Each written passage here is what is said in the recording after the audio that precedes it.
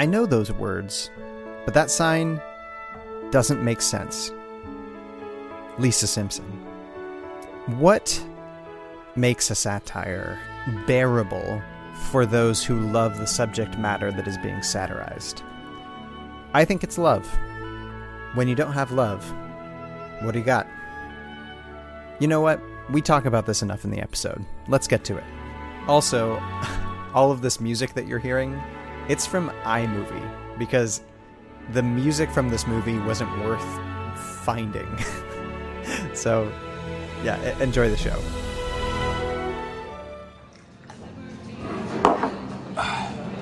You give me another one. Make it a double. You look like you've had a bad day. Hey, tell me about it.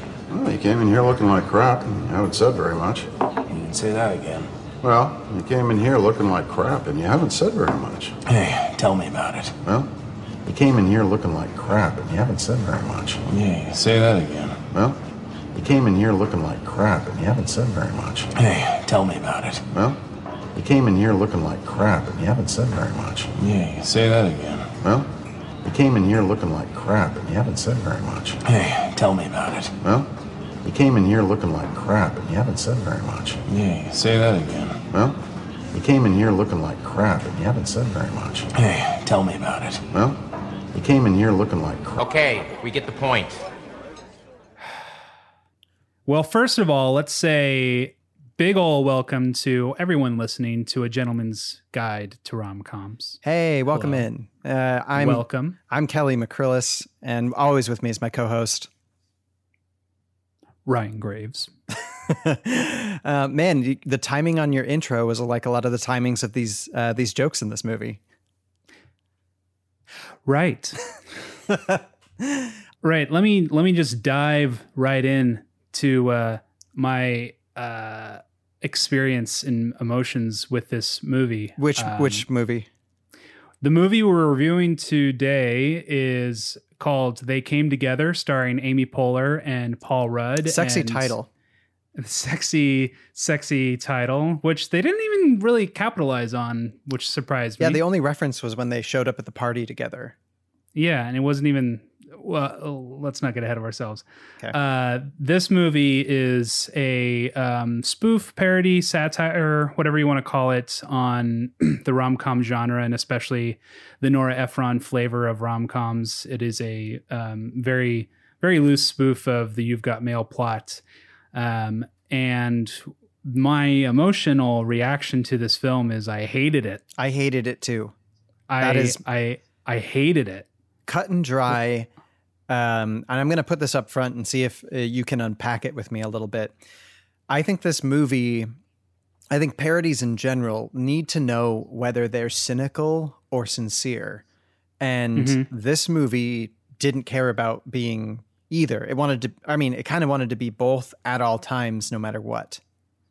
Yeah, that'll be our thesis, is that this movie was one of the most insincere films I've ever seen. Can I say, I like these actors a lot in this movie. I don't like what they did with I don't like the writing of this film at all. And I think the performances I think Amy Poehler especially did as much as she could with it.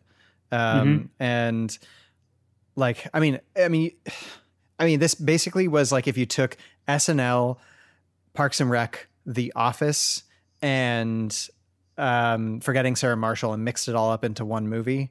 And then it decided to flip off the genre rather than like, it has no love for the genre almost.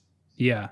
And I think we should acknowledge, like, at the front of this, like, if anyone was going to hate this movie, it would be us, because the whole point of this show is to say, hey, this genre that people tease so often, like in movies like They Came Together, our whole like essence is like, they shouldn't be teased. They're actually very good. And yes, they can be cheesy sometimes, but there is substance that's good for the heart.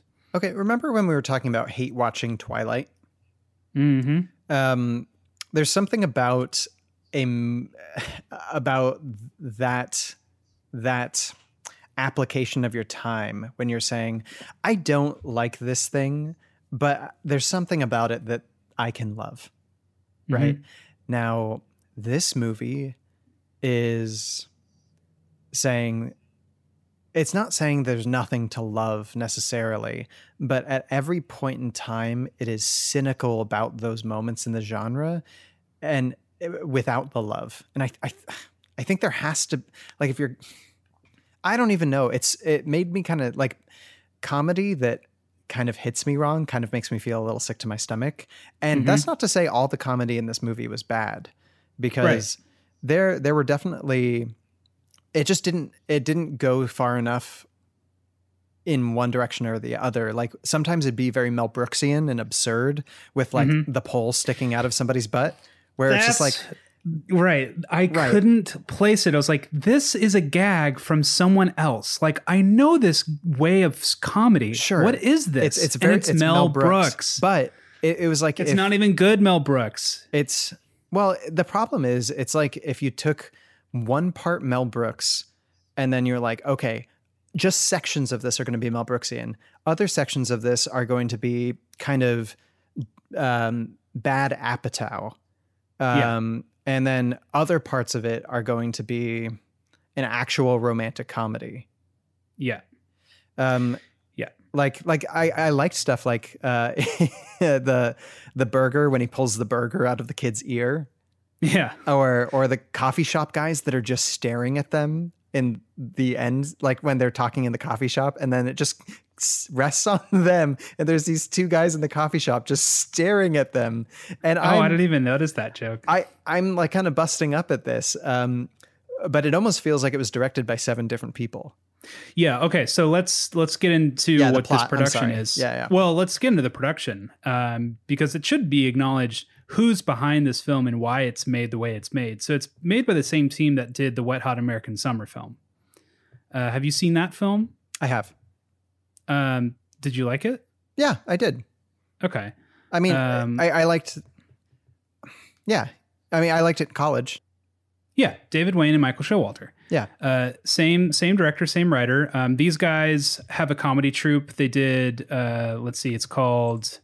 Clearly, I'm not in the know of like the cult comedy stuff of what these guys have done, but they did that show Stella. That was in 2005. It was kind of a sketch show. They also did. I mean, they did The Big Sick. Yeah. They did The State. It was it Michael Showalter who directed The Big Sick? Yes. Yeah. These guys are really good at comedy. Yeah, they're really good at comedy. And Michael Showalter is a good director, and David Wayne has done good stuff in the past. And they were also behind that film Role Models with Paul Rudd and Sean William Scott. Hated that movie too. Yeah, Sorry, me too. I really hated that movie.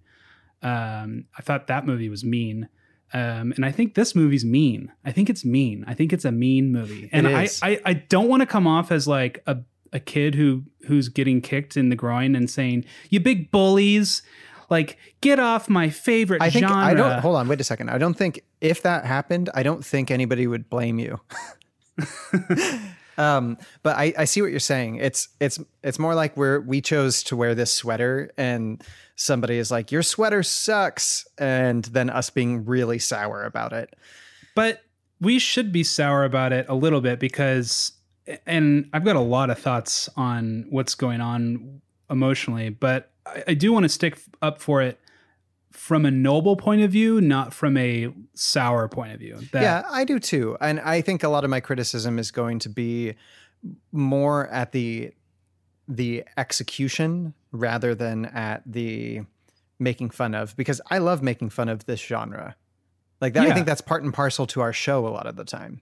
But it's like, this is our little brother. You don't get to beat up him. We get to beat up him. Oh, okay. We're not the only ones allowed to make fun of. I think we know that. We're not the only ones allowed to make fun of this. I'll come back to this idea, but it comes down to where you're coming from. Sure. Where the heart is when you're what's your intent? Yeah. Well, let's zoom out. Let's talk about these guys. They're very funny. And I think the movie is funny, but the problem is they took a 5-minute sketch that was stretched into a 80-minute movie. Very much so. This felt like a SNL sketch that they decided to make into a feature film, which you can do with Night at the Roxbury, but those characters themselves are ridiculous. And so like if they are saying these characters are ridiculous and we're going to follow these characters around for a while, that's fine and great. But what this is saying is our concept is ridiculous. Mm-hmm. And I guess if you don't believe in a concept, like it's hard for you to parody it in any intelligible way. Yeah. Well, let's look at what they're going for and why it didn't work. Okay. Let's talk a little bit about Mel Brooks, because Mel Brooks has made movies and let's musicals. Talk about the difference between this and like Young Frankenstein, or this and Spaceballs. Yeah. Mel Brooks is a very funny man, and he's written very sharp, funny material. And he's also told very compelling stories. The Producers is a very compelling story. It is a good story. Oh, yeah. And it's also just really funny, too. Springtime for Hitler and Germany. Deutschland is happy and gay. We're marching to a faster pace. Look out, here comes the master race. But then he's also got movies that are hilarious, like Spaceballs, and my personal favorite is Robin Hood Men in Tights. Yes, and I'll even go to the bat for Blazing Saddles, most of it anyway. Yeah, and you know what? I was surprised at how like meh I felt about Blazing Saddles, because I'm like, that's it. That's the most Mel Brooks movie that Mel Brooks brooksed. And I thought Robin Hood Men in Tights actually made me chuckle more. Well, yeah, that also came out for us at that time. Yeah, but Blazing Saddles is far more incisive and brutal in its social commentary. Sure. That Robin Hood Men in Tights is so softball. Yeah, Robin Hood Men in Tights is like having a laugh with your friends. We're men in tights, tights, tights. Always on guard, defending the people's rights. When you're in a fix, just call for the men in tights. We're bunch. Yeah. Whereas Blazing Saddles was actually like, hey, let's talk about systemic racism in the Western genre. It's like, okay, we can talk about that. So I think that's the thing about Mel Brooks, is that when he's on Blazing Saddles, he's making actual very sharp commentary about the genres that we love, and he seems to love too, wouldn't you say? Yes, I think he loves Star Wars, for instance. Like, I don't think he saw Star Wars and was like, this is crap. I don't get any of this. He loves it so much that he can take a figure just like Yoda, make him extremely Jewish, and kind of combine the two of those into comedy. You heard of me? Heard of you? Who hasn't heard of yogurt? Yogurt the wise. Yogurt the all-powerful. Yogurt the magnificent. Please, don't make a fuss. I'm just plain yogurt. But you're the one... Yes, I am the keeper of a greater magic. A power known throughout the universe as the... The Force? No, the Schwartz. Schwartz. Yeah. Yeah, and it feels like this... He kind of approaches movies sometimes like Weird Al approaches music, where he's like, I love your music, but I just hear eat it instead of beat it. And I want to make a song about it. And you can hear in Weird Al's voice that he actually thinks the melody that he's singing is beautiful. Yeah. Every song. I mean, he's and you can really see into that it. you can see that in all of his polkas that he does. Yo, I'll tell you what I want, what I really, really want. So tell us what you want, what you really, really want. I'll tell you what I want, what I really, really want. So tell us what you want, what you really, really want. I wanna really, really, really want to zig ah. If you wanna be my lover, you gotta get with my friends. Make it last forever. Friendship never ends. If you wanna be my lover, you have got to give. Taking is too easy, but that's the way it is. Hey! Yeah, his polkas are like, you guys, this is really good. And he makes his polka because he loves polka and he's good at playing polka, and he makes his own arrangements. And he's like, let me prove to you why it's so good. Like the thing about this movie is a parody of the genre should play as the genre itself, I think. Like, because if I go to, let's say, Robin Hood Men in Tights, I'm also watching a fun action adventure. Right. Period. Because, like, I mean, that's it. Like, it is a parody, but it's also the thing in and of itself. This wasn't a good rom-com by any stretch of the imagination. No, this was written on someone's lunch break when they were working at Starbucks. Mm-hmm. Like, they weren't thinking critically about it, and they were just kind of like thinking, oh, that's another, situation from rom-com. I'll just steal that. And that's not funny. That's not comedy. That's just thievery. It is. And it is so much like, so SNL is, I love SNL, and every era is different, and you can complain about the ones that you don't like. That's fine. But even like when it was getting a lot of flack in like 2000, especially 2013 or so, when nobody seemed to like SNL, I still liked part of it. But what it did a lot that kind of bothered me at times is everybody's shoulders would be like kind of canted towards camera, and they would like look at the camera and say their joke. And then like Keenan would toss it to like somebody else, and they would like also turn and look at camera and say their joke. And it felt like this movie was turning to camera at all points and times and saying, see what we're doing here? We're making fun of this. Yeah. And like, there's the technical way that they do the humor, which is like, I don't know why you think it's funnier this way if you are just calling attention to every single joke you're doing. You're doing it so blankly that you're just pointing it out every single line. Lampshade comedy exists because you're like, oh, okay, I'm going to call attention to this because it needs it. But a whole movie shouldn't be lampshaded. Yeah. Like when you lampshade something, it's kind of like it's a peak where it's just like this like crescendo, this crash cymbal. It's like, ha. But if you're just banging your crash cymbal every time, it's just like, we get it. And you're giving me a headache. Like, this is no longer music. And it would have been like, this movie was such like a whiplash of comedy where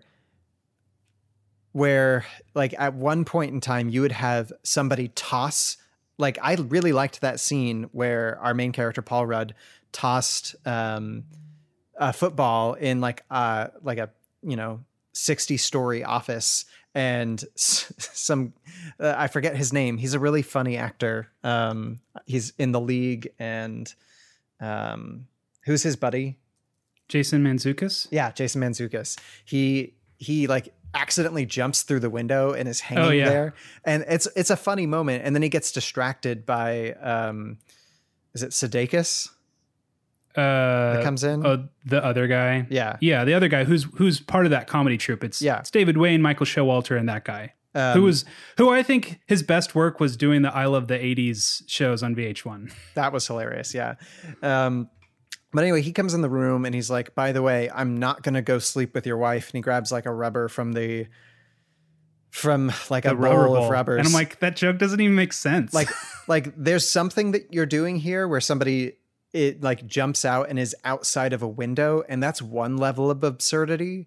And then you have this other like almost commentary absurdity over here. And those two different absurd comedies just butt heads. They don't go together. Yeah. And I feel like this is a comedy for comedians, and it was and you can tell in the cast that this whole cast was like, yeah, I'll do it. Like they were all on board for it. And it felt like, you know how you hear about he was a comedian's comedian, and then you would like hear the material and you're like, oh, I guess that's funny. But like comedians are like, no, it's really good because he's not doing the conventional stuff. He's doing the edgy stuff. And it's like what we're hearing in this movie is lazy, but they're just so going for it. Like that bit where he's at the bar and they keep just repeating the same line over and over again. See, okay. It's like, I don't think that's funny. Yeah. That's another problem with this is I think that first time they do it is funny, right? And then they do it a third time. And I'm like, okay, where is the moment where you're going to up the stakes of this joke? Because if you're going to continue it, there needs to be a moment where you change it up. Yeah. And so this is where the studio comes in and be like, no, we're not doing this for a minute.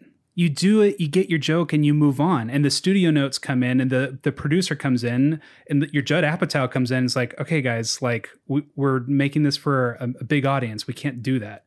But they're like, fuck it, we don't care. We're just going to do whatever we want. And let's just see what happens if it keeps going. If it keeps going, it's not funny. You know, this did feel, now that you said that, it's almost like they were making this movie and they're like, okay, no, we're just actually practicing our 5-minute right here. And we're going to see if this set works. That way later on, when we bring it on the road, like we know what landed and what didn't land.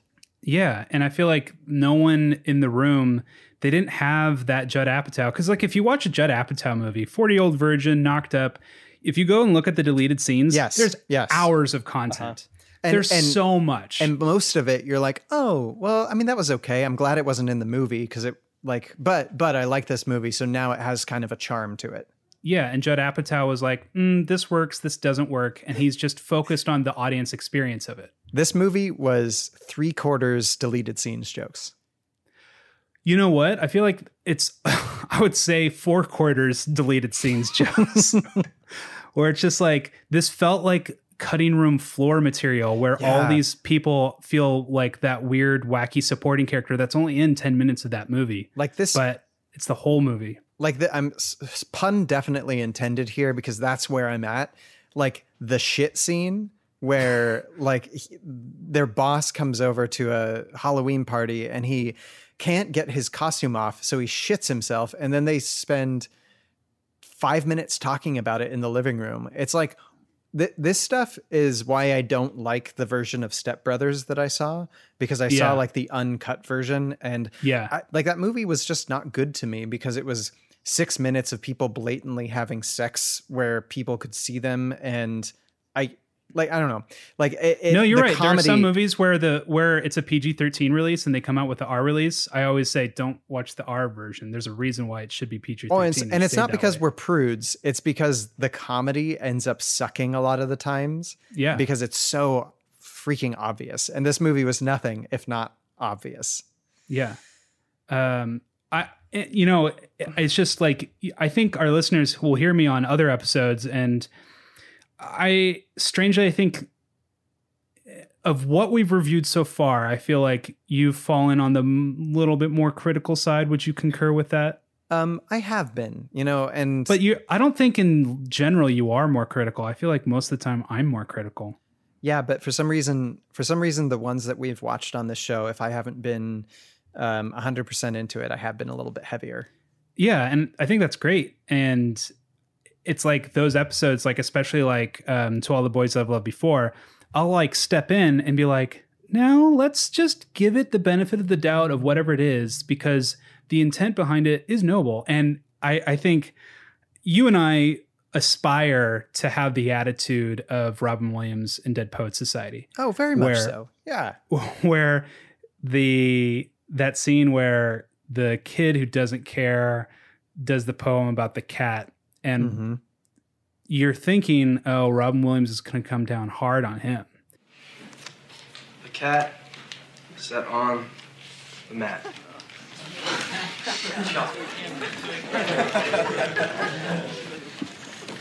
Congratulations, Mr. Hopkins. You have the first poem to ever have a negative score on the Pritchard scale. We're not laughing at you, we're laughing near you. I don't mind that your poem had a simple theme. Sometimes the most beautiful poetry can be about simple things, like a cat, or a flower, or rain. You see, poetry can come from anything with the stuff of revelation in it. Just don't let your poems be ordinary. You wanted to write about a cat? That's a noble thing, too. You can write about a cat. Just do it to the best of your ability. Care about it. Yeah. And that's why I don't feel bad about letting loose against this film, because it's like, you clearly have a disdain towards this genre. So I will clearly have a disdain towards your work for it. And I like your other work. Watch out, Ryan's bringing out the big guns. No, but like, I would defend the nobility of To All the Boys I Loved Before. It didn't quite work for us, but at least there was intent behind it, where they were trying, and it didn't totally work, but that's fine. They tried it. They were coming from a place of love. And that's why when we started talking about All the Boys I Loved Before, I wanted to say, like, hey, you came out there and you tried to make a movie, and you did make a movie, and it wasn't necessarily for me, but I want to praise that thing. This was a whole bunch of people with a bunch of like, I mean, this is Leslie Knope time period. This is like height of their powers comedians just saying, you know what, let's do this movie. And I feel like a lot of people who wanted to make this movie just wanted to hang out together and like kick a genre because it's funny. And that can be fun and funny. And like, they part of this movie, I think, was shot on the New Girl set. Right. Like I think you're right. that brick apartment, I'm almost certain that was the New Girl set. But it almost seemed pointless. Like you weren't telling us anything new that was funny about this genre. But I think the major tragedy of it is there's a lot of like jokes in this movie that kind of landed for me. Yeah, and I didn't not laugh. I still laughed. Yeah, I still laughed at this movie. But the stuff that was bad just really sucked a lot of the air out of it. Yeah, and I'm going to continue to be mean throughout this whole episode because... Okay, well, I'll try to be the light one this time then. Okay. Let's say that you are... It almost seemed like... Gosh, maybe we'll cut this, but it almost seemed like when you don't understand a political stance and then you attack that political stance. Oh, well, yeah. I mean, I think essentially they don't understand what they're making fun of. Yeah. Where they're like, they know the tropes of it, but they don't know why those tropes exist. And I even don't want to say that because these are smart people and surely they know, right? But it didn't seem like it. It's kind of like when you meet a celebrity and they're not nice in real life and it kind of ruins your whole image of them. Okay. Yeah. Keep going with that. Have you met a celebrity that let you down? Most of my celebrity interactions have been pretty good. That's true. I was on a movie with Michael Biehn once and, he was a gentleman, wasn't he? Yeah. He was great. He was, yeah. Like, I don't think I've met a celebrity that's let me down, actually. So sorry, ruined your story. It's like when we were shooting Emily and Brian was telling stories about, I made this thing with this guy and he was a total asshole. And I was just almost like, kind of like, stop telling me stories. Yeah. Like you're ruining all these like actors for me. He's like, yeah, that guy, he's a jerk. I'm like, no, he seems so nice. He's like, yeah, just like, don't tell me anymore. I can't stand it. And it's just like to watch these performances, especially someone like Paul Rudd, where I'm like, you've been in rom-coms, you've been in some of the most important rom-coms, and your presence in this movie is as if to say that you as a performer think they're dumb. And you think like every actor in this movie felt like, aren't rom-coms stupid? They're just stupid. Okay, and that's maybe where I'm going to draw the line because I can see this script in the hands of some of these actors, and they're sent this script by one of their friends, and I don't think on the page this movie reads as rough as it does on screen. It's really in the direction. I really think it's really comes off really mean. And if someone like Mel Brooks took it, could have crafted something very loving. Yeah. And because there's like the difference, like this feels like a movie directed by Michael Scott. Where he like filmed everybody around the office and he decided to make fun of all of them. And if Jim had directed that movie, it might have been something, or Pam, perhaps, it might have been something where everybody was like, oh, like, yeah, that person is funny like that, but that person could have also laughed.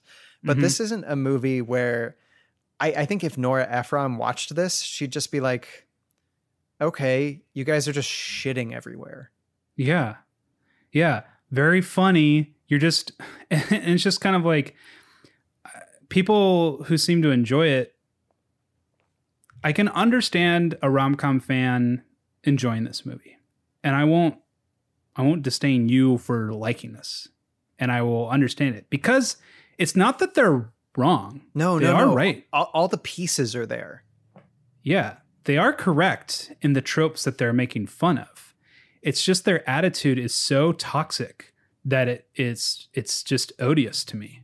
I'm trying to find another comparable example of this, but like even something like let's take Scary Movie, okay? Because that is a before like that whole like troupe decided to take on every single genre and try to make a parody of it. Scary Movie was like in essence a pretty good comedic look at the horror genre, right? Yeah. But they obviously love that genre so much. And it's a really hard thing to like point to and be like, see, they're even though they're making fun of Scream, it's obvious that they really liked it. And they actually tried, and they actually composed characters that had some substance to the point where they got sequels out of it. Oh, that they actually had 4 sequels.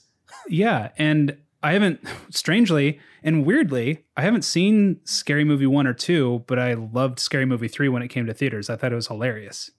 And I actually, for an hour and a half was kind of interested in what was going on with these characters, But what's going on in this movie is that they composed characters that were so blank and so dull and was only there as placeholders to make fun of these tropes that the only thing I can tell you is that they worked at candy stores and they have no other personal traits. They have there's nothing else to them. If they made a sequel, who the hell knows what the sequel could follow?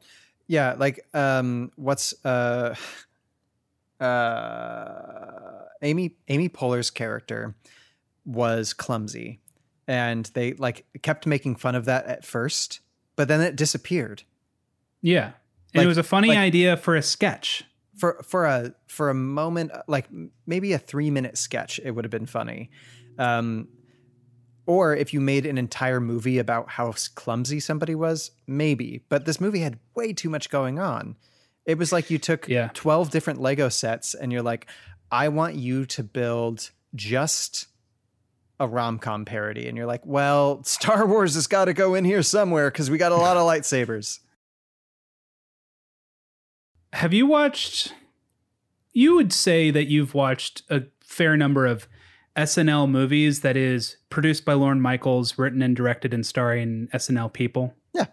So you've got Blues Brothers is the very best. Then like right next to that is Wayne's World. And then, was Mystery Men? No, but you also have like, I really like A Night at the Roxbury. It's kind of not as good, but I think it's fun. But then you have a lot of other movies that are loose SNL movies. There was this one, I can't remember what it's called, but it came out a few years ago and it was filmed in Oregon. Do you remember what I'm talking about?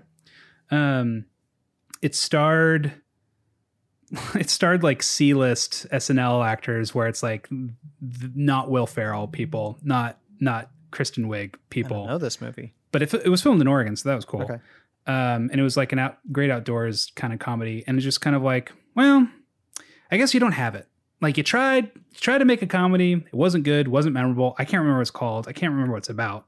But at least you tried to make a movie. You're not ready for that next step. Whereas you have Bridesmaids, which is Kristen Wiig, and we saw her in SNL and she was really good in SNL. And then it's just like, okay, so she's the top dog at SNL. She's going to go and do movies now. Does she have what it takes to do the Blues Brothers, Wayne's World? Like, can she carry a movie? Can she bring that comedy aura over to film as an elevated form? The answer is a resounding yes. Yeah. And Bridesmaids is one of the best comedy, romantic comedy, whatever you call it, but it's one of the best movies. One of the best comedies, and she brought it, and the movie is a good movie. What's going on here is that these people are sketch comedians that are behind this. The David Wayne, Michael Showalter, they're sketch comedians, and what they made was just a bunch of sketches put together. Like, it's like, we're not looking for more sketches. It wasn't tied together by a story. It was tied together literally by the genre itself. Yeah. And what's really odd is like, you've made other good movies. What happened? And maybe they learned their lesson. Maybe that's why Big Sick is good, because it's like, that's a human story and it's not told like a sketch. Because this was 2014, right? Yeah. Yeah. But it's like having a sketch artist come in and try and do a painting, but didn't bring any paint. No, this is like a sketch artist saying, okay, I guess I'm going to animate this feature film. Yeah. And the production, for a studio acquisition, this was a very paltry production. Bad job. Just bad job, everybody. You cheaped out. You didn't try. You just did blue screen stuff. I saw like the VFX work was bad. Like the green screen compositing was bad. I saw like haloing. The sign. It was like, and then they put like his sign up there, and it's like, look, I know you guys are trying to be cheap because you are trying, but when you're trying to use cheapness to make funny, I don't know. It definitely doesn't work digitally because you're still paying somebody to comp that nonsense. No, it looked really, really amateur. It looked like something you and I made a long time ago. On nothing. Yeah. Like literally having no budget. It looked like something I made for a 40-hour film fest. Yeah. And it had the budget of a 40-hour film, or the look of a 48-hour film fest. Maybe just a budget. But you have an Amy Poehler movie, a Paul Rudd movie, that for 20 years, Paul Rudd has been in major studio content films, and this is the best you can do. It looked bad. It looked really bad. And it wasn't in, like, it was in that weird, like, uncanny valley of, is this bad or not? Because, like, the sign that they put up for his coffee shop at the end, where he like pulls down the sheet and it's just like his sign is tacked onto her sign. And you did that as a comp? You like, did that why not just make it cardboard? Just like, go and actually make the cardboard. Take 5 minutes. Don't make your digital artist do it, who's clearly an intern, like not trying. And it's just like, where has that worked? Like if you look at Blazing Saddles is that good because it's actually competitive with other Western budgets. Right. It's actually a great looking Western. And the funny thing about it is they'll have a set that is like an old is an old Western set, and then they'll have one of the buildings fall down, one of the flats like fall down into the street. That's funny. Even Monty Python knew that when they made Holy Grail. They're like, yeah, it's cheap, and they bring attention to it. It's a fuzzy bunny. Yeah, they know it's cheap. They can't afford horses, so they use coconuts. They actually acknowledge and be like, yeah, we're a comedy production. We can't do that. I know. I'm so like, and the problem is like, we love like Bill Hader, Amy Poehler, Paul Rudd, like sign me up any day to watch what they do. But this feels like poison to me laughing. And I laughed during this, and I felt bad when I laughed because I knew that like the next moment I'd be feeling so sad. I felt like I was in a bad relationship. Well, remember when you were in junior high and well, I blocked that all out. But like that feeling where some kid would make a racist joke, a homophobic joke, and you're 13, you don't know any better, and you laugh at it. And then 30 seconds later, you're like, oh, why do I feel guilty? And it's just kind of like, oh, that wasn't funny. That was racist. That was mean. And it's like, this movie is like racist to rom-coms. It's like, it feels like it's derogatory. It's prejudice towards rom-coms for sure. Yeah, I would call it derogatory humor, where it's just like what I imagine this movie did. Like, gosh, I just imagine the premiere of this movie, everybody going to watch it, and like I remember I've been in premieres of movies that I worked on or made, and there are moments of it where I'm just like squirming because I'm like, I don't like this, and I made it. Yeah. And I hope that some people felt like I don't want to wish that on anybody, but because it's a bad feeling, but I hope somebody felt that when they were watching this. I want to talk about the attitude the film takes. And for me, it's like, it's not laughing with you, it's laughing at you. Like the film is laughing. Like, I feel like Mel Brooks is laughing with the genre. Like, it's just like, or, you know, when like a buddy gives you a good ribbing about you, you're like, I do that, don't I? And you can just laugh along with it because he gets you. But and there were moments. The problem is this movie. There were moments like that, like when Colby Smulders gets out of bed the first time, and like that was funny. Her sheet is stuck to her. Yeah, there was good. So many moments like that peppered throughout this, where I'm like, no, you guys are smart. You get this genre, so why do you have to be so prejudiced against it at the same time? It feels like the filmmakers were trying to mount their own movies, and they were trying to make like smart, interesting indie-like films that were like The Big Sick or something like that. And all the people in their life were like, you should make something more conventional, like a rom-com. You should make something more conventional, like a rom-com. And it feels like they had gotten all these like people saying, you should make a rom-com. It's like, I don't want to make a rom-com. They're stupid. And they're like, they're not stupid. And they're like, I'll show you. They're stupid. And it just is this, it's like this document to say, everyone who's liked rom-coms are stupid, and rom-coms themselves are stupid. And the fact that movie studios just want to make rom-coms are stupid. Yes, I agree. And you know what? I have kind of walked in on quite a few Hallmark movies in, not that Robin's watching, that Robin's mom is watching.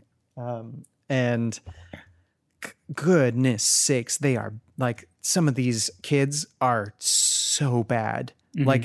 Like half of them feel like the army has paid for Hallmark to say, it's okay if you go off to war, everybody will be waiting for you when you get home. Yeah. Like, they're not good movies, and they're like bad scripts. Most people are phoning it in. You know, if somebody's a good actor, if they can go into a Hallmark film and come out the other side not smelling like bad acting. Yeah.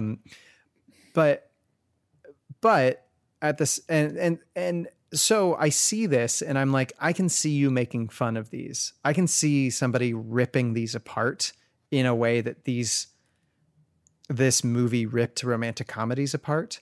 But the romantic comedies that this is doing this to are good romantic comedies. Mm-hmm. Like it's taking You've Got Mail and it's saying all of that was crap.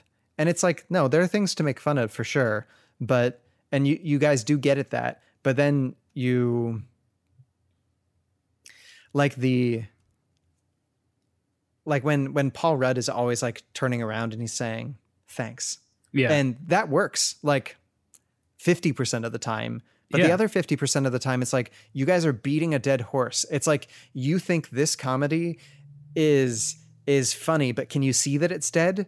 Like, can you see that you have already like slit its throat? And maybe that was cool when we got to see it die, but now you're just stabbing it over and over again. It's like watching the shower scene in Psycho, except she's actually dead the whole time. Yeah. And the delivery of every single line in this movie and every single person's performance in this movie is completely 100% bald-faced winking at you of like, I'm going to say this stupid line now.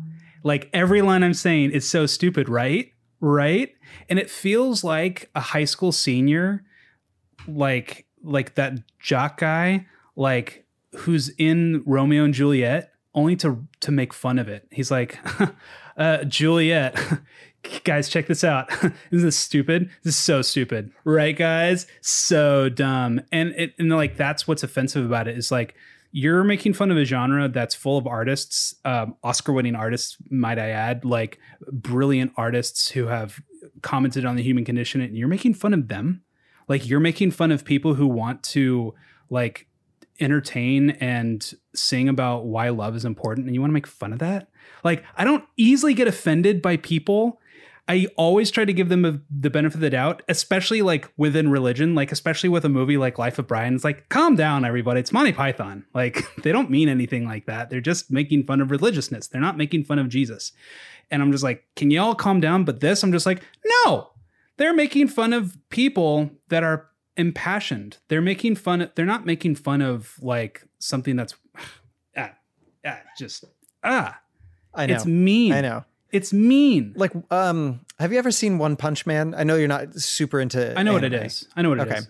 One Punch Man does a really good job at taking a genre and kind of pointing out that it has these tropes, and these tropes are kind of funny, but then it also says, but isn't anime freaking cool? Not once in this movie did I think that anybody liked love. Like, did everybody get divorced right before they made this movie? Yeah, it's so jaded, and it's okay. You can make a jaded rom-com. Yeah, I like a jaded rom-com. Like, have you ever seen Wrist Cutters: A Love Story? It's good. But you're coming from a place of hate. Like, that's just how it feels like. Yeah. It feels bitter, but like you have no reason to be. Yeah, and it's just like go shit on someone else's yard. Like, you're not doing anything helpful or productive right now. That's an amazing idiom that I've never heard. Right? Like, they're Get just off our lawn. Don't shit on our lawn. But I think this movie is a big bully. It is. Yeah. And I do feel like the kid in his like bard's clothes where like I'm doing Shakespeare in the Park and like all these college or just jocks just come by and like, just like making fun of me. And I'm throwing skulls at you. Yeah. And I'm like, hey, I'm doing art and that's noble. But what can I say? Like I knew one of my friends in college, Soren Baird. He hated comedy music. Like did not like the Flight of the Conchords because it was taking this noble art and making like comedy out of it. That's not what we're saying. Like that is we like when you can take something that is serious and kind of make light of it. I think you'd agree, right? Yeah. Have you seen Saved? I love Saved. Okay, Saved is a really good example because Saved is religious satire and you're already treading on extremely dangerous ground when you start in that category. But me as a Christian watching this, I'm just watching, I'm like, fair, good point. Yep. You got it right. That's because all these characters like live in this world. It's a real world. This movie that we watched wasn't a world. It was like, it felt like being stuffed into a VHS tape. You know, when VHSs go wonky and like all of the film just spits everywhere. Yeah. I felt like I was just in a VHS tape. That doesn't make sense, but that's the feeling I get. Yeah, I get you. Let's talk about satire for a second and why satire works and why this film is maybe trying to do satire and why it fails. So like with a movie like Saved, it is a flat out satire. It's satirizing contemporary Christian culture, and they make very valid, sharp, incisive, comedic jabs at religiousness. And I think that's really actually very important for society to actually engage with that kind of art and have kind of an outside perspective, like, you know, it looks a little kooky when you do this. And it's just kind of like, yeah, I can see you. I can see why it would be weird. And it's a good conversation starter. And if it's like as incisive as Saved, it can also be like, hey, re-education camps, those really suck. And it can get people who don't believe that to start watching a movie and be like, oh, I can think differently through your satire. Yeah. And just like, it's kind of fucked up. It's like, you know, I didn't think about it like that, but you've presented this to me in such a like outre way that I finally can see the forest for the trees. The Simpsons, not saying that it took us that movie we to knew see it that, then, but we were like, yeah, fair point. And The Simpsons does this in every good episode where they point at something and they're like, you know, corporate culture is X. And it's like, yeah, fair, very incisive. Mm-hmm, mm-hmm. The Office is satirizing office culture. And when you look at early Office, it's, you know, Michael Scott is like the early Office episodes were actually much more social commentary on the modern working office. And it was like, bosses are idiots. middle management is a joke in corporate America, literally. And this is why, you know, we're doing so poorly. And this is why people hate going to work. And Office Space gets at that even more sharply, but at least The Office started as a satire and it ended as a sitcom. Like it didn't really satirize anything by the end of its run. And that's okay. But the point is, it started with characters, and the characters just got more and more fleshed out, and the storylines got more and more compelling and more interesting, and it just made everything work. But this movie literally starts with Paul Rudd, Amy Poehler, Bill Hader, and what's her name from The Office? Ellie Kemper, thank you. It starts with all of them having a nothing conversation at a restaurant. They're just like two couples like having a stupid double date, or so we think. And then we kind of get a How I Met Your Mother, this is how we fell in love story. And as soon as we're introduced to the characters after that, like they start saying, oh, it's like a romantic comedy. And so they're hitting the nail on the head, like right out of the gate. They're like, this is like a romantic comedy. And then they go on to describe it. And it is, quote unquote, like a romantic comedy, but they're just like, she was clumsy. I mean, she was clumsy. And they're not making characters. They literally craft caricatures through dialogue and comedy, I guess. Yeah. And that's fine for a 3-minute sketch, because it's a sketch. Sure. But you're like, making a movie. You're making a narrative. The points I'm making, though, like I wouldn't say that the Sheriff of Nottingham in Men in Tights is necessarily a big character. He's kind of a caricature as well. But I don't know. He has much more to him than any character in this film. Yeah, I care about every single character on screen in Robin Hood Men in Tights, even though a lot of it's just kind of shallow plotting, but that's okay. Like, I still get everybody and I still like them and I still want to know what happens to them next. But there's no, you didn't try. And that's the second worst thing. The first worst thing is you were mean about the subject material. You hated what you were talking about and you think it's dumb.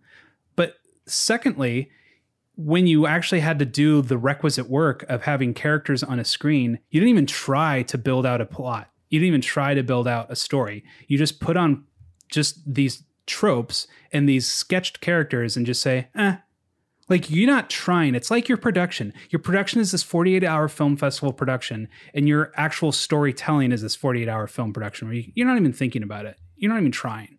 Like, I want to be as mean as that, but the thing is, it felt like they were trying half the time. Like, it felt like partway through, everybody knew that this movie wasn't as good as they expected it to be. And so maybe that was it, because like you'd have like Ed Helms and Amy Poehler meet up. He's like, he's her accountant, and then he ends up dating her and almost marrying her. And at one point in time, there's this joke about his wife leaving him and going off with his brother, and his brother just happens to work right behind him. And they're like, why did she leave Ed Helms? And it's like, that was kind of funny, but it was like halfway through that sketch, they just gave up. They're just like, I can't believe in the jokes in this anymore. Yeah. And I will give them the one grudging respect is that you did pepper the screenplay with jokes, because you know there are bad comedies where like Role Models didn't have nearly as many jokes. You know, it just was like people being trashy towards one another, and like apparently that was funny to people. It's kind of like 40-Year-Old Virgin. 40-Year-Old Virgin, I would defend that there's a lot of sequences where they're going for jokes. They're still trying, but when I go into a bad comedy, you know it's bad when no one in the audience is laughing, because there's no opportunity to laugh because there's no joke. But sometimes you go into a comedy that maybe doesn't work for you, but other people are laughing because like there's actual, you know, work going on. So I will say they did try in the sense of there's some aspiration towards an Airplane level of like frequency of jokes. But the execution was so bitter and so poor it didn't matter. I think the feeling I get from this movie is that the writer's room, like there was no writer's room of this script, because I just watched a Blackadder like mini documentary on what the writer's room was like in Blackadder. And so you have like Rowan Atkinson and Stephen Fry and like everybody else who was involved in that, just like arguing with each other back and forth on what is funny and trying to convince each other that this is funny and we should do this, and people shooting each other down left and right. And they crafted something that, you know, Blackadder I think is hilarious, but I get where some jokes just don't land for people, but they crafted something that had a voice and a spirit to it. And it was one that loved the ridiculousness of like pompous dukes and history and lords and history. Play on that. And this movie seemed to be like almost like the writing was scoffing at itself. It was it was like it was like that, like two people wrote this movie in separate rooms, never had the chance to argue for their jokes, and half the time they were writing jokes at the other writer. Like, it's so weird. I've never watched a movie like this. Yeah, and it came to mind. I will shout out the stray moment that I did like, which is Michael Shannon running full tilt with a sword over his head. I thought that was fun. Yeah, I thought that was fun too. And like, until it wasn't, until you like killed the joke by shooting him in the face with this really fake CGI thing. And Sarah was in the room and she like was giggling at Michael Shannon. And then they did the bit where he was in the background and she does the scoff where she's not judgmental, but she does a scoff where the scoff basically means, oh, you cheaped out. Can you do it for us? it would be like, yeah, that's definitely a Sarah scoff. Just like, okay, like that was mean. Like, you got me invested in this bit and then you ruined the bit. And it's like, at one point in time, Paul Rudd doesn't know that Colby Smulders is cheating on him, and he comes home and he doesn't hear them. And you think it's not going to be at first he doesn't hear them, but it's like for a minute and a half when they're having sex, like really loudly, almost right next to him, he just still doesn't see them. Yeah. And then all of a sudden he does. And it's like, oh no. I don't know. It's like you don't believe in the jokes you're telling. Yeah. And that's why I would call this like comedy for comedians, because they're like, what if you just kept going with the bit? Like, you didn't actually stop the bit. You just kept going with it. And like, he doesn't hear her, but he also like sees her and doesn't notice. This is also what happened. Yeah. What if the bits never stopped, man? Yeah. But it's like avant-garde or experimental art where they're like, well, why can't a song be 16 minutes long? And then it's like Fish being like, dude, we're going to riff for 20 minutes straight just on one song on an album full of other 20-minute songs. Yeah, which is why the people who like Rush are not normal people. They are people like me who is a drummer. And the reason why I liked Rush to begin with, because it was music for musicians. So do you think funny people just love this movie then? I think that's why they got the cast, is that they're like, oh, finally I get to do the bits that I've always wanted to do. And I'm not going to be hemmed in by these other people. I can just finally just go for it and do a 5-minute bit where we're just going back and forth and repeating the same thing over and over again. Yeah, but like Keenan and Ed Helms and like, I mean, most of the people in this movie didn't get to do like fun bits. It was just like the funniest thing was the pull up the ass. Which is just straight out of a Mel Brooks movie, right? Yeah. Like, that wasn't like their voice as filmmakers, like the filmmaking voice. When you're in a Mel Brooks movie, you know it. It was just like, okay, you're trying to be Airplane. You're trying to be Blazing Saddles. That's all I got. Like, you don't have you're not bringing anything to the table. But like, but then there's like the stories that they'll tell, like, hey, okay, I can point out to it in one sketch that didn't exist. This is where Kelly and Ryan rewrite the movie. Hit it, boys. You write your first draft with your heart, and you rewrite with your head. Okay, so at one point in time, he's in the office with Jason Mantzoukas. Is that his name? Do you say it? Mantzoukas. He's in the office with Jason Mantzoukas, and he's like, I don't like Halloween. And he's like, there was this one time when I was put on the ground and this kid said titty or dicks or tits. And they made me choose. And he's like telling this story where, first off, we don't really know what happened to him. Like maybe he got like his nipples twisted or his dick punched or you don't really know what happens. It's a poorly told story. But on top of that, whatever it is should be shown in flashback. Like if you're going to be a ridiculous movie where there's people falling out of windows and like poles being up people's butts, and you really want to lean hard into that, give us that scene. It would at least be funnier than somebody telling a bad story. And that's what I mean. Like if you're going to have Paul Rudd walk in on somebody cheating on him, have it be like ridiculous the way that they're cheating on him. Like, what if it's like a super funny sex dungeon? Or what if like they're hanging upside down from somewhere? Don't tell us the whole joke.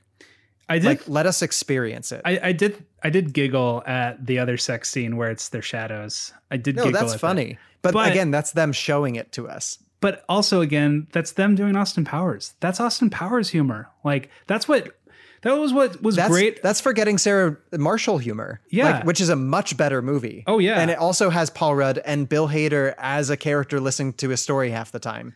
Like, Forgetting Sarah Marshall is the good version of this film. Yeah. In a manner of speaking. Yeah. And again, like when you had Mike Myers doing Austin Powers, it's like we're doing the Mel Brooks thing, but it felt different. It felt distinct, and it felt like Mike Myers' way of storytelling. And he was doing jokes that Mel Brooks wouldn't do, and yet they're of the same piece. They're of the same mold, that they very much are playing in the same genre where it's a spoof genre where that's a much better spoof movie. Exactly. And they got 3 movies out of it. Like, do you remember Paul Rudd's or Amy Poehler's name? No. And it's not just because this movie isn't titled Austin Powers. I don't think they got names. I don't think the writers got that far. They were just caricatures. They barely even that. They were okay. So the genres have dimension to them, and that's why they exist, is because they can tell multiple stories in a form. And what this movie does is it says, no. The whole genre itself is 2-dimensional. Mm-hmm. There's nothing to see here besides what's on the screen. Yeah, and I think the reason why you and I are so offended is like, you have not been paying attention to this. You are that stupid. Yeah, and because I'll give you, there's a lot of silly, stupid stuff in this genre. Yeah, and the tropes that you point out, yeah, it's weird. Like, why do women have that like bath towel like sheet over their chest like that? It's a funny, interesting. That's a funny joke. You nailed it. Yeah, yeah, and or like they go to bed and they wake up in the same clothes that they were in the night before. Like, that's funny, but it's like you forgot what was funny about it after that moment.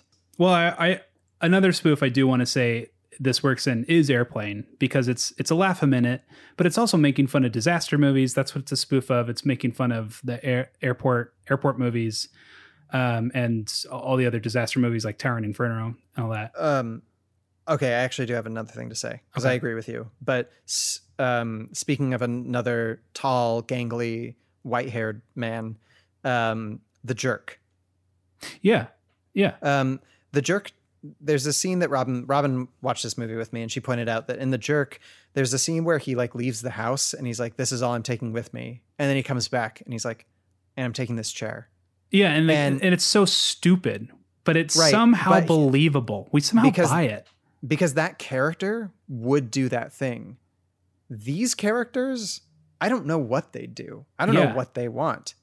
But every farcical thing that Steve Martin does in The Jerk, where it's like he goes out with just the dog to cover him up, and it's just like, what are you thinking, man? And it's like, no, we've established that he's the jerk, that he's that stupid, and we've put in the work to do it. Same thing for Hot Rod. Are you a fan of Hot Rod? Okay, so that's the movie that has been recommended to me 100 times and I still haven't seen. Oh, okay. Well, Hot Rod was one of those Whitworth, like, did you have a film? Whitworth is a school we went to. Did you have a film in your, wait, were you in a dorm? You did. Yeah, I was in Ballard. No, you weren't. That's an all-female dorm on campus. That was a joke for you, Whitworth people. I was in Duval. Go Bucks. That's right. You were in do what? Duval. Okay. Another Whitworth joke for you. Go Buccaneers.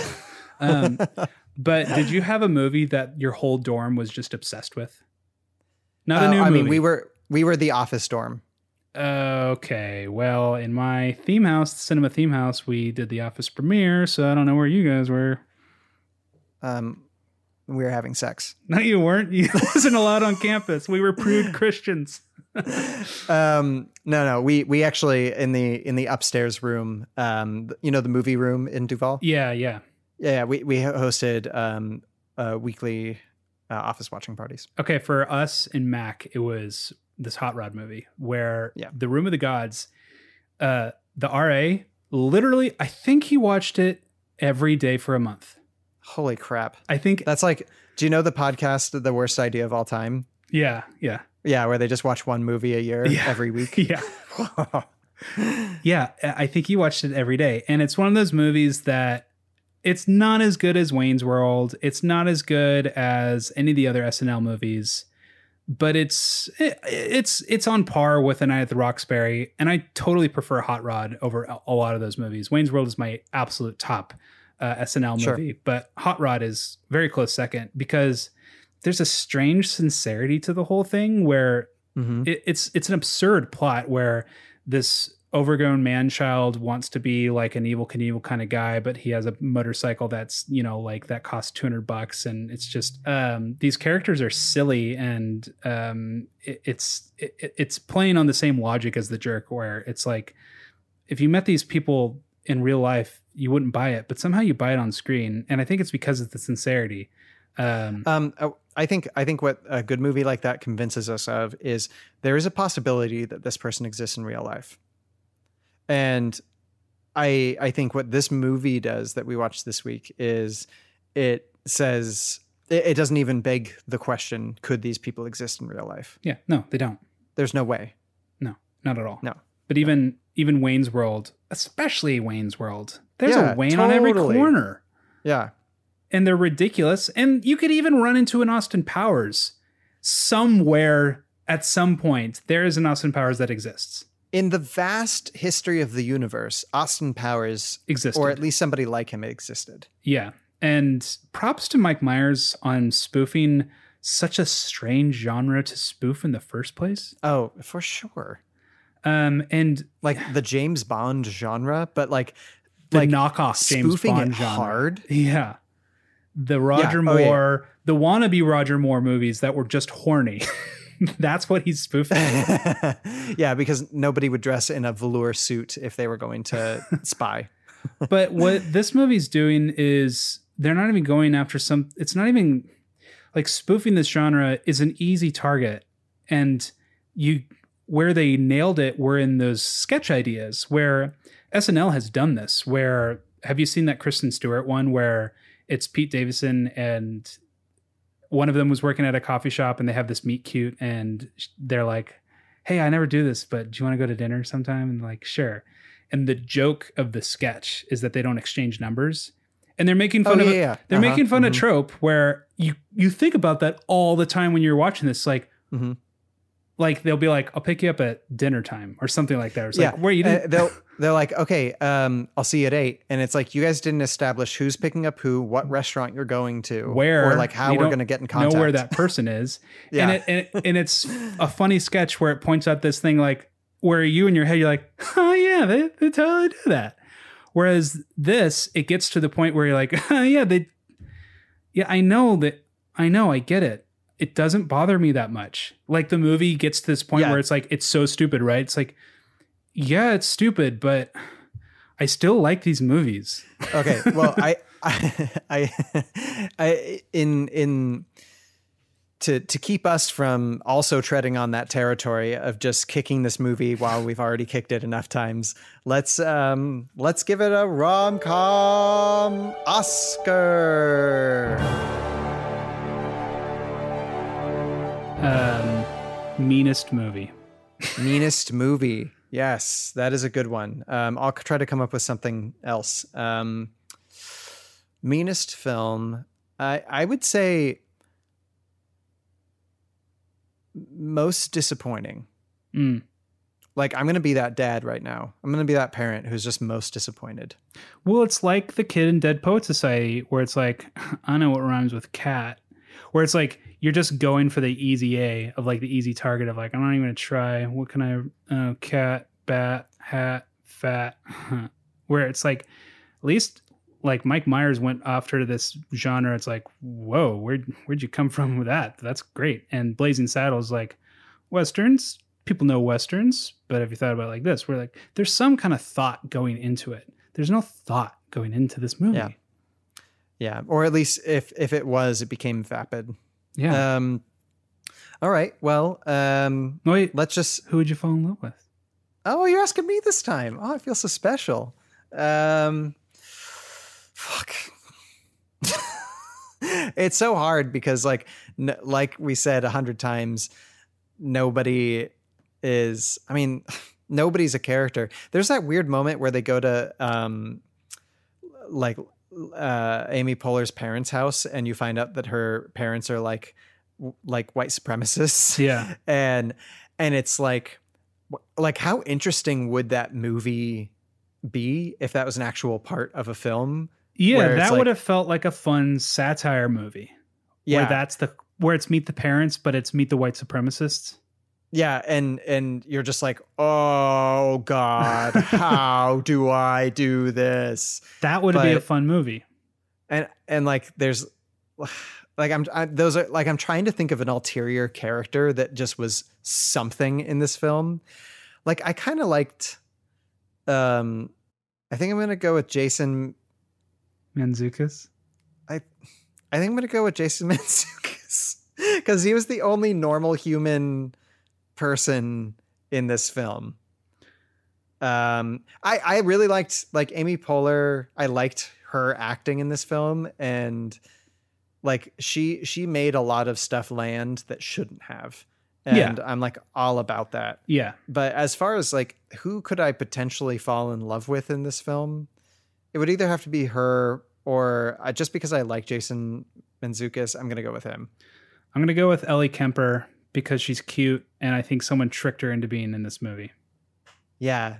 They're her and Bill Hader both. They're like, you guys just have to show up for like a day, 4 hours. Yeah. And just like run through some lines with us and spitball. Oh, I had another stray thought about the production being so cheap. Grab it before it gets away. If you knew you didn't have so much money, why not actually deal with it instead of trying to stretch it and clearly not be able to do it? Like there's so many shots where it's like, okay, you didn't have the money to pull this shot off and you still tried and you knew you didn't have it. Why did you even bother? If you look at something like Joss Whedon's Much Ado About Nothing, he knew he didn't have any money. He had nothing. So he shot it in his house. That was during the writer's strike, right? Yeah. So he shot it at his house. And it's just kind of like, you can tell it's cheap, but he made use of it. Like he tried, he did something with it. He didn't try and make it look like Firefly. He made it look like what he could do well on a very limited budget. These producers should have known better that they couldn't have done it well. So why bother? Well, I don't think they were concerned because I think that's another thing where like the disdain of the subject matter comes in, where why try very hard if we're already kicking this thing? Yeah. Like I think they thought it would just feed into the feeling of like satireness if we show people how stupid this is and we make it look stupid, then it'll only complement the other. And it just didn't work like that. Yeah. Let's not. Yeah, you're right. Let's not beat it anymore. And I think as a token of diplomacy, we should reach out and say, if you're like us and you love rom-coms, but you completely disagree with our views and you enjoyed it, I want to be your friend, and I hope I didn't hurt your feelings. Yeah, for sure. If you love this movie and we didn't see it, like, please write in and tell us, like, what did we miss? Like, you probably won't on this one. You probably won't convince us of anything, but like, please, I want to know. I want to know that this movie made somebody happy, just because that way I know that it's not just a stinking poop pile that was put out into the world. Yeah. And it just made the world worse. And again, zoomed way out conceptually, I get it. Rom-coms should be made fun of. There's a lot of tropes that should be made fun of. Didn't Rebel Wilson just do this? She did, and we need to check that out. Yeah, I think that film is going to be a lot more fun for me. I mean, but now I definitely don't have my hopes up. My hopes are like in the gutter right now. I know we try to be eclectic, but do we dare and do 2 spoofs in a row? Or do we? No. Okay. No, I need a palate cleanser. Okay. I want to come at that one fresh, not feeling like I have a bad taste in my mouth. Okay. But it'll be very, very interesting to do a compare and contrast between those 2 movies. I feel like we should do kind of a guided role that we watch such a bad movie that we should treat ourselves to a movie that we know we'll like. Sure. Okay, Ryan, I have picked out 7 movies. 7? So what we're doing... Wait, who am I? 7. Monica. Yeah. Good. Monica. Okay. Since we just thoroughly trashed this film this week, we're going to do something a little nice and kind of go for something that we know we're going to have a higher regard for. It'll make us feel bubbly and warm in our tummies. So what I've done is I've picked out 5 films that you just said 7. Well, I only have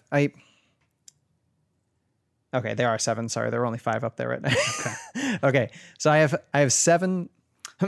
I have 7 films that I know Ryan at least will definitely like. Mm-hmm. You want to give me a number between 1 and 7? Yes, I'm gonna go with 6. Pick up sticks. 6. Okay, then it looks like we're going to be watching Juno. Oh. All right. Hey, and we have shout outs this week. Actually, we just have one shout out. And that's going to be. All right. That shout out is to Jasmine Cottrell. And she gave us so many movies. Woo! Some of which we had, like 27 Dresses, Monster-in-Law, The Wedding Planner, The Proposal, Crazy Rich Asians, Coming to America we had, Hitch we had, but she added Deliver Us from Eva, The Best Man, Why Did I Get Married, Brown Sugar, Just Right, and Booty Call. So a lot of adding some much needed color to our list. Yeah, a lot of great black rom-coms that weren't on our list and definitely showed that we have that bias. We have some holes in our experiences. Yeah, definitely bias, definitely privilege, definitely ignorance of just like we didn't seek those out. And like for me, there's hundreds of films that I just know about that I need to go check out. But like the black rom-com. That's kind of the cool thing about doing this podcast. Yeah. Is we just like, and generally we just have a random movie that we pick, but hopefully those will just pop up sometime soon. Yeah. And it's, thank you. I needed these recommendations because I was clearly in a bit of a corner, and I'm really thankful that we got these. All right. Well, hey, Ryan, where can people find us? You can find us Instagram, Facebook, and Twitter sometimes. We are at romcomgents all across the board. And you can email us at romcomgents@gmail.com. Feel free to drop us a line. And hey, rate and review us, or tell Tell your friends about us. We promise we're much nicer to movies, generally speaking. Yeah, this is your first episode. We're usually very positive people. Generally, this is a labor of love, and it's not even a labor most of the time. But we really love the genre, and so we just couldn't let this one stand. And I do want to cap this and say, I love all the people in this movie. Me too. And generally what they make. And I think what we just witnessed was when your grumpy professor just had to let it all out. Like, just get that tirade out of there so we can get back to work. But like, man, when you're a newspaper and you got yelled at by a newspaper professor, it's like, whew.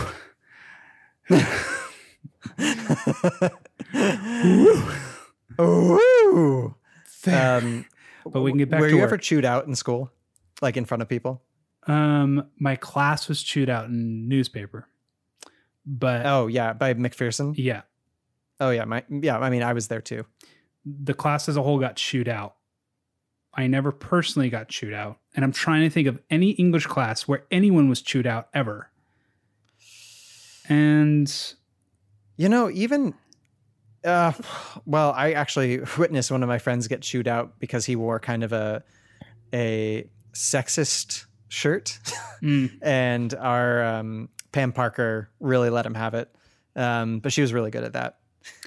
Yeah, I've seen students get embarrassed, but not chewed out.